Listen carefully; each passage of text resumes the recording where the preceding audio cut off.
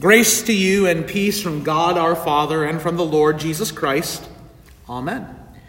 The word of God from the epistle in Ephesians 3. To me, though I am the very least of all the saints, this grace was given, to preach to the Gentiles the unsearchable riches of Christ, and to bring to light for everyone what is the plan of the mystery hidden for ages in God, who created all things, so that through the church the manifold wisdom of God might now be made known to the rulers and authorities in the heavenly places. This is God's word.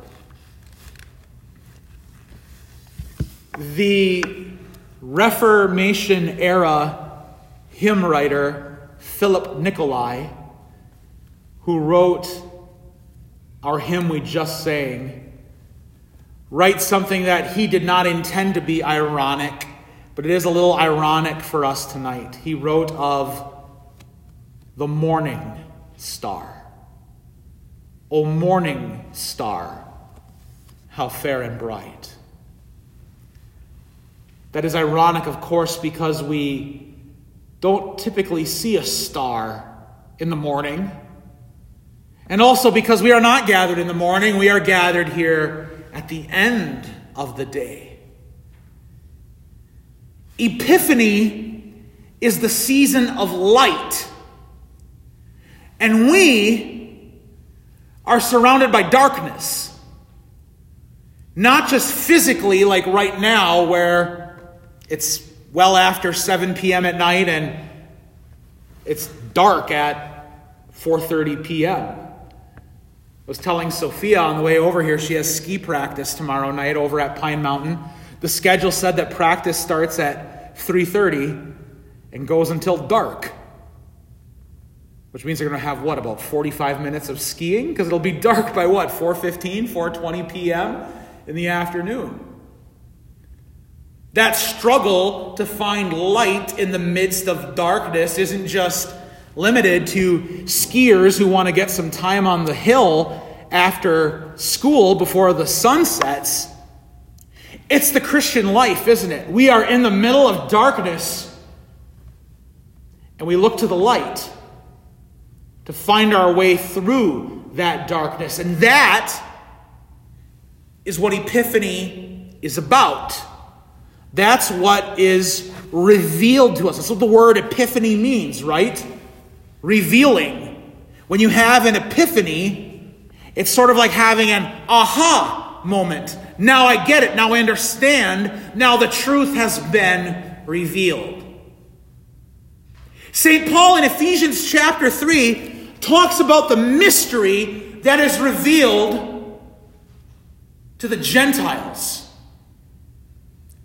to you and me.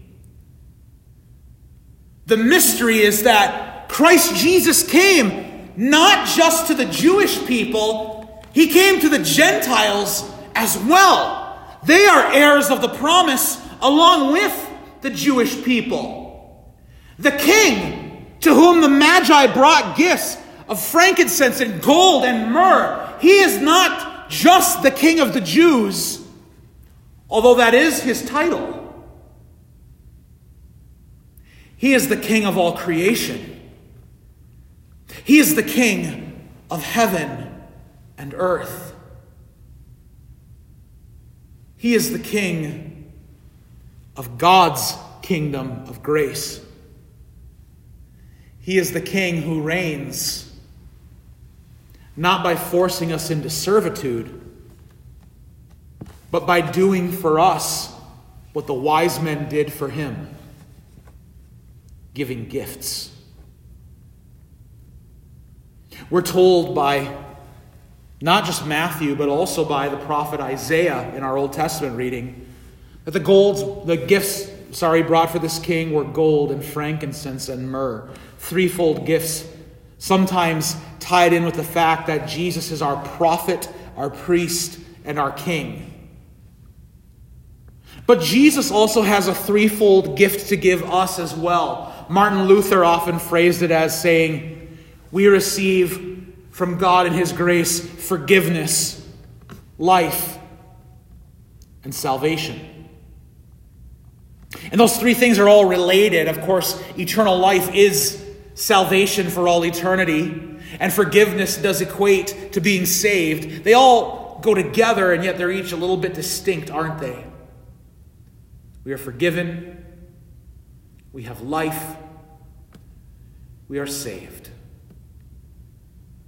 The gifts that the King of the Gentiles, who is also King of the Jews, sets before us.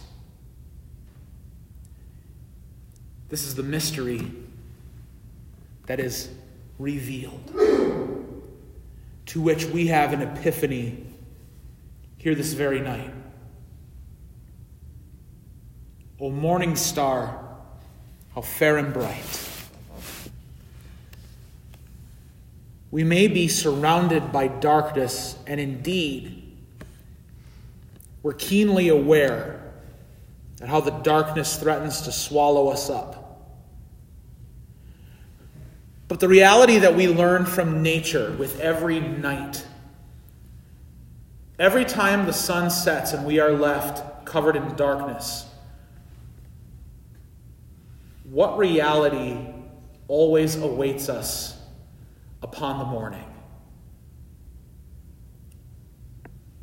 The light. Without fail, ever since God set the stars in motion and set the sun and the moon in the sky to govern the day and the night, without fail, each day begins with the sun casting its light upon us. And I know at times the cloud cover is thick, especially at this time of year when it seems that we can go days without seeing the warmth, feeling the warmth of the sun.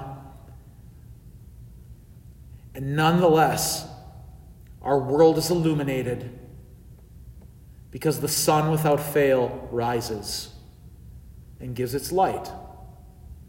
It is, if you will, our morning star. But the light of the sun and the warmth of the sun is only a foreshadowing of the light and warmth that is ours because Christ has come into the world, God in human flesh. I'll never forget hearing a sermon from a brother pastor at a circuit pastors meeting down in central Wisconsin, and we gathered for this pastors meeting on Epiphany. And this pastor used this illustration, and I wish I could remember where it was from. He quoted it from one of the fathers of the church, someone who came long before us, someone who came long before Philip Nicolai, the hymn writer in the 16th century, or Martin Luther, who lived shortly before him. Hundreds and hundreds and hundreds of years ago, it was supposedly said by this one church father whom this pastor quoted, something to the effect that the star that the wise men saw preached one of the best sermons you could ever hear or receive.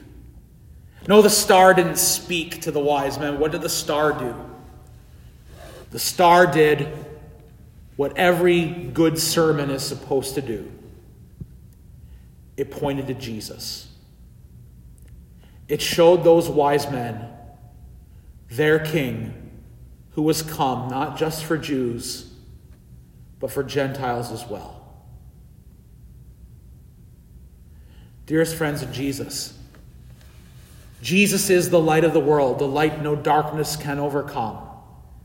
He is the light that scatters the darkness of sin, death, and the devil.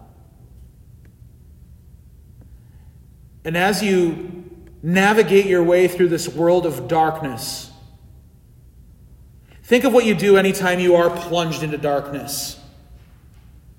You grasp for a light. If you've ever had that moment where the power goes out in the middle of the night, and it's one of those new moon phases where there's like no moonlight in the sky. Maybe you don't have a street light outside your house, and if you did, maybe the power took that out as well. When you're surrounded by thick black darkness, your eyes search for a light. Now in the 21st century, we might pick up a cell phone sitting next to our bed or a tablet, or we might look for something to give us a little bit of light to orient our way. We are surrounded by lights. None of us live plunged completely into darkness. We do have the daylight that is there in the day. As we gather here into the house of the Lord, we have the lights upon the Christmas tree, which is going to come down this weekend. We have the candles upon the altar, candles on each side of the the pulpit and the lectern, the lights in here. Every bit of light serves the purpose of casting away darkness. And when you are overwhelmed not by the darkness of evening time, but the darkness of evil, look to Jesus. Be brought into the light. Look to the one who scatters sin, death, and the devil by his death and resurrection for each and every one of us, because that is the mystery of which St. Paul spoke in our epistle for tonight. And the mystery of Epiphany is that this Jesus who was born for you and for me. He's your King and my King. Thanks be to God. Amen. All understanding, keep your hearts and minds in Christ Jesus. Amen.